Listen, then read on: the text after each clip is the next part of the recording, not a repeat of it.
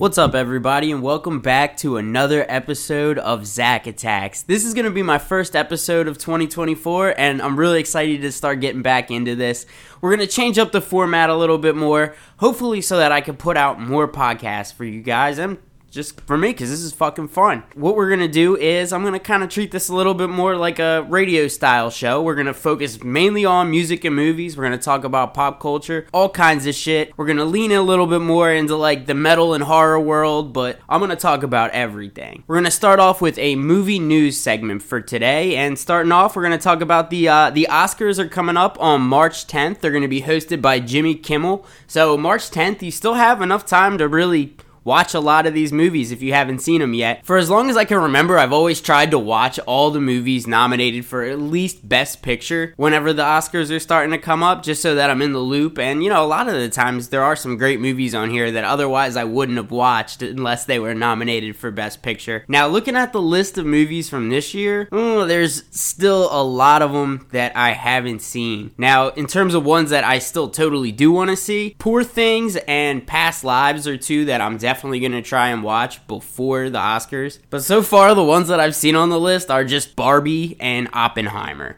I tried to watch Flowers of the Killer Moon, which is, of course, the new Martin Scorsese film that has Leonardo DiCaprio and Robert De Niro in it, and it's a 3.5 hour long movie. I got about a half hour into this thing and I fell asleep. It's hard to do that to Martin Scorsese, Leonardo DiCaprio, and Robert De Niro. Like, statistically, this movie works out as being a total banger. So I gotta give it another try to watch. If you look up the description on Wikipedia, the movie is set in 1920s Oklahoma, and it focuses on a series of murders of the Osage members and relations in the Osage Nation, which is an Indian tribe. I'm probably even saying that wrong. But after oil was discovered on tribal land, the tribal members had retained mineral rights on their reservation, but a corrupt local political boss sought to steal the tribal members' wealth. Other movies up for nomination this year include The Holdovers, which has Paul Giamatti in it, and it's about some kids, I guess in like high school, that end up staying over the holidays and guess whatever. I think they made a movie about something like that before, but I mean, that one sounds like a cool one. We got American Fiction, Anatomy of a Fall, Maestro, Past Lives, Poor Things, and The Zone of Interest. They're all up for Best Picture. And if you go onto the Oscars website, you can actually make your picks on which ones you think are gonna win. I feel like at this point I haven't really seen enough of them to make the picks myself. If I get through a couple more of these this week, I'm definitely gonna do that. Also, in movie news, over the past couple days, Dune 2 premiered in London, and apparently it's fantastic. Like, people were shitting themselves over fucking Dune 2. And that's going to be out in America on March 1st. It's got Florence Pugh, Timothée Chalamet, who I just saw the Wonka movie, and it was actually pretty fucking good. I didn't get through all of Dune 1, but maybe in preparation for this one I will. We got Zendaya in there, plenty of really good, well-known actors, Austin Butler, like, the list goes on and on of hot upcoming actors that are in Dune, so, and if they're saying that this one's so great, it's gotta be something worth checking out. And Madam Web, which premiered on Valentine's Day, currently has a 13% on Rotten Tomatoes, which of course stars Dakota Johnson and Sydney Sweeney. I always root more for, like, Spider-Man, Sony movies that are coming out, like Venom and Morbius, to actually be like really good, because they're more so the characters that I'm interested in than like Thor and Captain America, but they always end up being complete stinkers. Was gonna go see this in the movie theater, but it looks like at this point it's probably safe to say it's gonna be streaming in a month, so why not save your money? And then finally, for movies this week, we're gonna do a little segment called Movies I Watched This Week, and I think I saw some pretty good movies this week. First one I want to talk about is the movie Paint, starring Owen Wilson, which is kind of like some weird satire movie on the life of Bob Ross. His character's name in the movie is not Bob Ross, I think probably because what they do in the film doesn't necessarily go with Bob Ross's life exactly, but it's pretty cool. So it's, you know, he's doing his painting show, he's like 20 years in at this point, and they decide to hire some younger woman to come in and paint after him, and she's a little bit more diverse in the painting world than just doing some landscapes like him, and so ultimately kind of leads to him being fired and looking back on his life and all the decisions that he's made. Honestly, it's pretty freaking funny and entertaining. This came out in 2023. Owen Wilson was catching a lot of slack around the time that this came out about, I guess, like being like a bad dad or something. So maybe this movie was kind of passed over. You know, whether or not he was a bad dad or not, he still is totally capable of playing this sleazy part that he has in the movie anyway. But yeah, I definitely would recommend checking that out if you haven't seen it yet or probably didn't even hear about it. And then also I saw Ghost World this week from 2001, which is a movie that I remember seeing like in Blockbuster and always wondering if it was like a horror movie. And it turns out that it's like a coming of age comedy that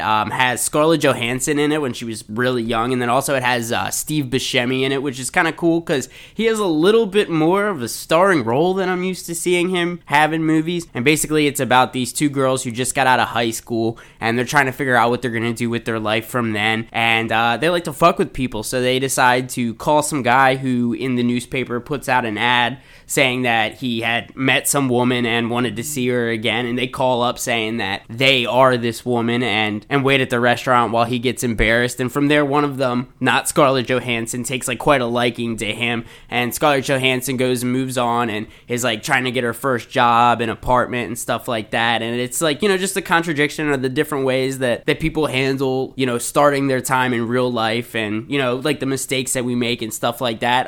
It's a pretty good movie. It has like a 93% on Rotten Tomatoes, which is another thing, like just scrolling through, that made me want to check this one out. I haven't seen it in all this time since 2001, so I'm sure that some of you probably haven't and would really enjoy it as well. And then in music news, we'll start with something for the hardcore kids. Have Heart is back. So they're playing their first show since 2019. If you don't know who Have Heart are, they're from Boston, Massachusetts. They are probably one of the greatest hardcore bands of all time. They only put out 2 albums, an EP, and like a single or something like that. And you could probably listen to their whole discography in under 2 hours. But the lyrics, the meaning behind their songs, like the energy that they get from the crowd, like easily one of the greatest hardcore bands of all time. They broke up in 2009, and then they played a couple shows in 2019, and now they're back for, it says, 5 shows. So they're playing in Detroit, Michigan, they're playing in Manchester, Los Angeles, Brooklyn, and Boston, which fucking sucks because they're not coming to Philly. But Have Heart is fucking phenomenal. If you haven't listened to their music, absolutely check them out. And this is without a doubt a huge deal if you're a hardcore fan. And of course, this past Sunday, Usher played the Super Bowl. Didn't get any Justin Bieber. Apparently the reason Justin Bieber didn't come out with Usher is because he just wasn't in the mindset to do something that big at this point in time. Also, as many people know, I've seen plenty of articles about Usher not getting paid to do the Super Bowl, which is of course true. You have to basically decide that you're going to do this show in return for the, as they have put it this year, $52 million worth of like advertising and recognition that you're getting from doing this event. And Usher did a great job. He did a medley of about 13 to 16 different songs spanning through his career. He didn't really go too far into like his new music with it. He really did a good job of staying in the realm of like the prime of his career. It was a really sick show. Of course, he'd been playing in Vegas all of the last year, and he had done like a roller skating bit at every one of his shows there, and he incorporated that into his Super Bowl performance, which was really cool. A lot of people obviously made a big deal about the way he was holding on to Alicia Keys, which is of course, you know, what he had to do to keep up the reputation of My Boo from 2004, and Swizz Beatz, who is the husband of Alicia Keys, gave his full consent on this, even though the internet was mad about it. But yeah, Usher at the Super Bowl, pretty fucking cool. I think that the key to picking a good artist for the Super Bowl is picking somebody that's multi-generational, who, you know, not only the 18-year-olds are going to listen to and think are like a cool artist, but also that people in like their 50s are thinking is a cool artist. And I think that Usher checks the boxes for that, and I think that Usher checks the boxes for that in 2024. I got the chance to see Usher at Jingle Ball in December, which was a really cool opportunity. But if anybody doesn't know, Jingle Ball is it's an iHeartRadio tour that moves from city to city and has a different group of artists play at each one to basically promote them. So at these shows, the artists don't really get a lot of time. Usher was slotted for about a half an hour and probably played for about 45 minutes to an hour, and it was a completely different vibe than he had at the Super Bowl performance for sure. Like, a lot more stripped down and a personal experience, and Usher was really into that, and I think the fans were too. But for me personally, seeing all the shows that he did in Vegas, like, I was expecting roller skates, and I didn't get roller skates. Really glad that the roller skates were there at the Super Bowl. And then, of course, we have to talk about Mr. Kanye West this week. Of course, we got to start by talking about the message that came out from Ozzy about sampling one of his live performances before the album actually dropped at one of his listening parties, which, of course, Kanye is known for doing now, going to several cities and showing the music before it actually gets released and the track list gets changed a million times, and then he gets caught with a bunch of these things where he sampled shit he wasn't supposed to.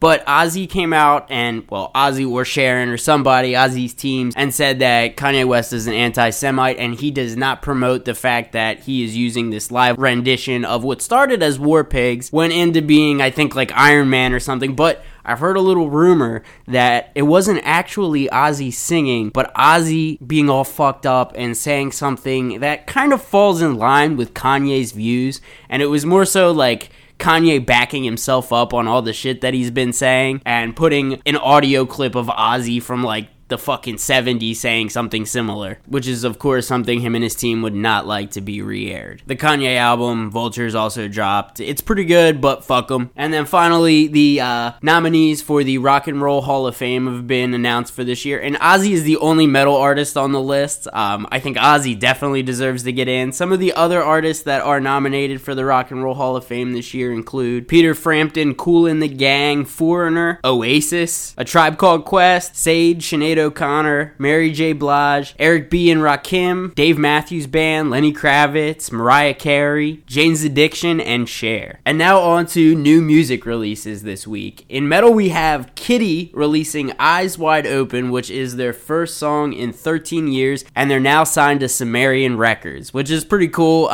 Kitty's a kick-ass band. I remember getting one of their CDs, like, early getting into metal. It's an all-female group, and they're fucking heavy as hell. It's good to have them back. They've played a couple shows already. I think they just announced a tour as well. I'm really excited for their music. It still sounds fresh and tough, and of course, Sumerian Records is pretty funny, because they were one of the labels that were, super huge in the early 2010s, but you don't hear too much about them anymore. But I'm glad they got Kitty. I think that's definitely going to do some good for them. Honestly, pretty slow week for metal. We also got Dreadbringer, which is Aborted, featuring Shadow of Intent. It sounds like just some really heavy shit. Like, it's definitely not like one of those tracks that really stood out to me in any way. But give me a break. I've only listened to this song one time so far. Aborted definitely takes a couple listens to figure out what the fuck's going on. Now, their new album's coming out soon, and it has tons of guest vocalists on it. They already have a song featuring the lead singer of Despised Icon. The album's gonna be tough. This single wasn't, like I said, didn't stand out in one listen, but they definitely got some cool shit coming out. And then also Fever 333 is back after everybody quit, something like that, but they're back with new music, and their message kind of stays the same. They're very politically charged, kind of Rage Against the Machine type of band. Butler's energy is unlike anybody else's, so Fever 333 remains an incredible band, whether or not I like their music or not, because live they're just that interesting to see. Their new song is called Ready Rock, and the cover art says, "Rock music is black music." And if you look at the new lineup they have, it seems to be an all African American lineup, and they're tough as hell. Like, if you haven't heard of 333, you missed the whole first wave, but definitely check them out. And also anything Jason Butler's ever worked on. The Let Live albums are some of my favorite kind of post-hardcore releases, which was the band he was in before. Alright, now we're going to get into some normie music. So, if you're here for the metal stuff, you're going to learn a little bit about that. Or if you're listening to the metal stuff and had no idea what I was talking about, here's the music that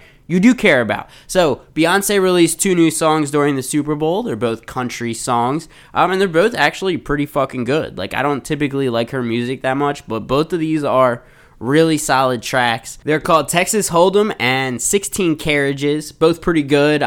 If you saw, there was a whole big thing over a radio station, a country radio station, that kept getting requests to play Beyonce, and they said no, they're a country station, they can't play Beyonce, and now they're under a bunch of fire for not playing these tracks. But Beyonce's country, and apparently this isn't her first time. She's got a song Daddy Lessons with the Dixie Chicks that came out in like 2016, and apparently, from what I've heard, her goal now is to do 3 acts with Renaissance, and the next act after this country album is going to be a rock album.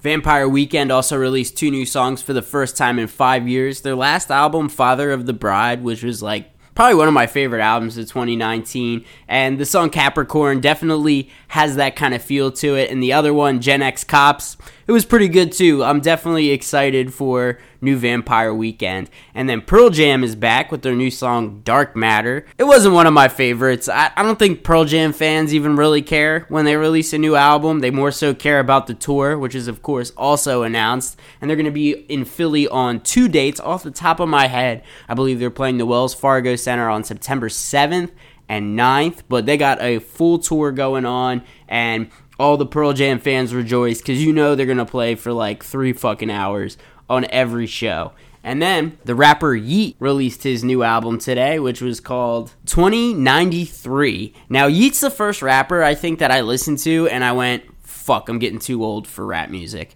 Because this is, to me, it's complete shit. Like, it's just all ad-libs. There's not, like, real verse structure. Yeah, people really like Yeat. His song with Drake on his last album went, like, super crazy. But, like, to me, this shit's just horrible. It's, like, super meme-worthy and just, like, kind of a joke of rap music. But, you know, the kids like it. And, rumor has it he's about to release another album after this album that just came out today, like within hours from now. The amount of time it takes for this guy to just kind of go in the booth, just do his thing, and just release these songs that people are eating up right now. Him and Playboi Carti, really for me, are the ones that make me question, like, the future of rap for sure. But there's plenty of other good rap tracks that came out this week. We have new tracks from Gunna. We have a new track from Polo G, new track from Bryson Tiller. And all of these are really good tracks by each individual. They're very much within their style, so I don't really see any of them like blowing up or being like super huge hits, but it just means that all of them are in the writing process right now. And then also Schoolboy Q, who I didn't mention, he has a new song that just came out too. All of these, like I said, very much like the type of stuff that you'd expect from them. I don't think any of them are going to be groundbreaking, but I do think that means that all of them are in album mode. Honestly, Gunna's not one of my favorite, but I'd say of all the tracks that I just mentioned, being new Bryson Tiller, new Polo G, like honestly, Gunna had the best track of any of them. And his new track's called Bittersweet, which it seems like from the track itself has a little bit of intentionality, being released the week of Valentine's Day. Dua Lipa also has a new song that just came out called Training Season, and it is a Dua Lipa hit. It's really dancey. It's got a really good chorus. The song would definitely play perfectly if you listen to it in a row with Dance the Night Away. We also have a new album from J-Lo. She's putting out music. She's in movies. J-Lo's doing her thing. Now, yeah, respect to J-Lo, but honestly, I wasn't going to listen to the whole J-Lo album. I listened to like one song on it, and it was okay. You know, Jenny from the Block still gets her respect, but I might see one of your movies. I'm definitely not going to make it through the album. And then finally, Mariah Carey is on the remix of Ariana Grande's latest single, Yes and it's pretty solid. I'd rather listen to the regular version of the song. I'm not really too interested in what Mariah Carey's got going on right now. Ariana Grande clearly has a lot of stuff going on right now, too. We had the trailer for Wicked come out this week, and people are hype as fuck about going to see Wicked. And this album's going to probably come out around the same time. And Ariana Grande, lover or hater, is going to have quite a year in 2024. And then finally, this was going to be a movie news, and I forgot about it. But the Bob Marley movie One Love just came out today, too. Currently, it has a 46 on Rotten Tomatoes, which isn't so great. It seems like the movie probably focuses more on him as an activist than like we're used to with some of these like music movies where it tells the story of the artists themselves. But I mean, people from Delaware always love to talk about how Bob Marley's from Delaware, and I'm sure that they're going to go in flocks to go see this movie regardless. I hear that the soundtrack that they got for it's really great. Haven't gotten a chance to check that out yet. But we got the Bob Marley movie One Love out in theaters now. And then for our final thing that we're going to talk about today, splash. Got to get the beer crack in there still. We're going to do a top 5 list, which, you know, people fucking love lists, so I like making lists. Let's do it. So we're going to start off with something negative because, people might get mad, and sometimes that's a good reaction. So I'm going to do a top 5 list of the most overrated metal bands, in my opinion. You got to say my opinion, but I think I'm spitting fucking facts on this one. All right, at number 5, we have Godsmack. I remember being in middle school and getting into metal, and some, older kid coming up to me and being like, yeah, what's your favorite Godsmack song? And I'm like, I Stand Alone? And he's like, good answer. It's like, yeah, that's the most fucking popular Godsmack song. And, the thing is, the Godsmack isn't a bad band.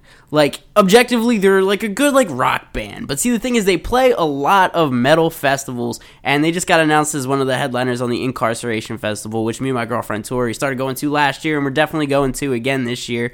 Great lineup, but it really sucks when, the big dollars are going to Godsmack, who have a couple good songs. Stand Alone's a good one, Voodoo's a good one, Cry Like a Bitch is a pretty good one, but besides from that kind of caps their music that I really like. The one time that I did see them play a show, of course, as a headliner at a festival, I kind of got a little bored during it, and I honestly ended up just walking around the festival grounds and just kind of listening to them that way. However, they still definitely have a huge following. Now, I know that they tried a year ago to go on tour in Europe or something like that, and they didn't have the turnout that they wanted. I think they even ended up canceling the shows. But here in America, they could still headline just about any, relatively big-sized venue, and they'll just about fill it out. So, Godsmack still has the fans, but I think calling them a metal band, which I do hear a lot, I definitely think that they're one of the most overrated bands if we're going to put them in the category of a metal band. And honestly, even if we're looking hard rock, I'd way rather listen to 3 Days Grace or Seether than turn on a Godsmack record. At number 4, we have Volbeat. Once again, pretty decent band in themselves, except for the lead singer kind of sounds like fucking Cher or something like that. But, they're a decent band. The problem is they put them as, this huge band on metal festivals all the time.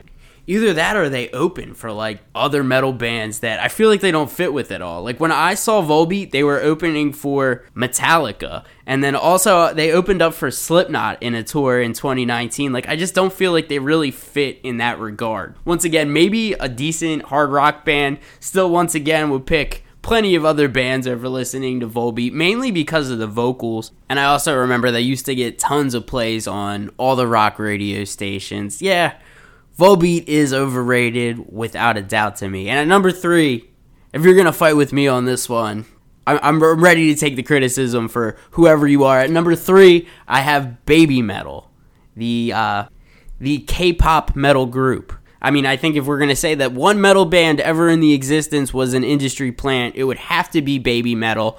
All of the girls in Baby Metal have admitted they don't listen to metal. It was kind of like a formed band, a lot like they do in the K-pop world. I guess they were like, hey, we got these K-pop stars. We're not going to make them pop music. We're going to throw them in the metal world. And I just find, the fans of this to be very strange.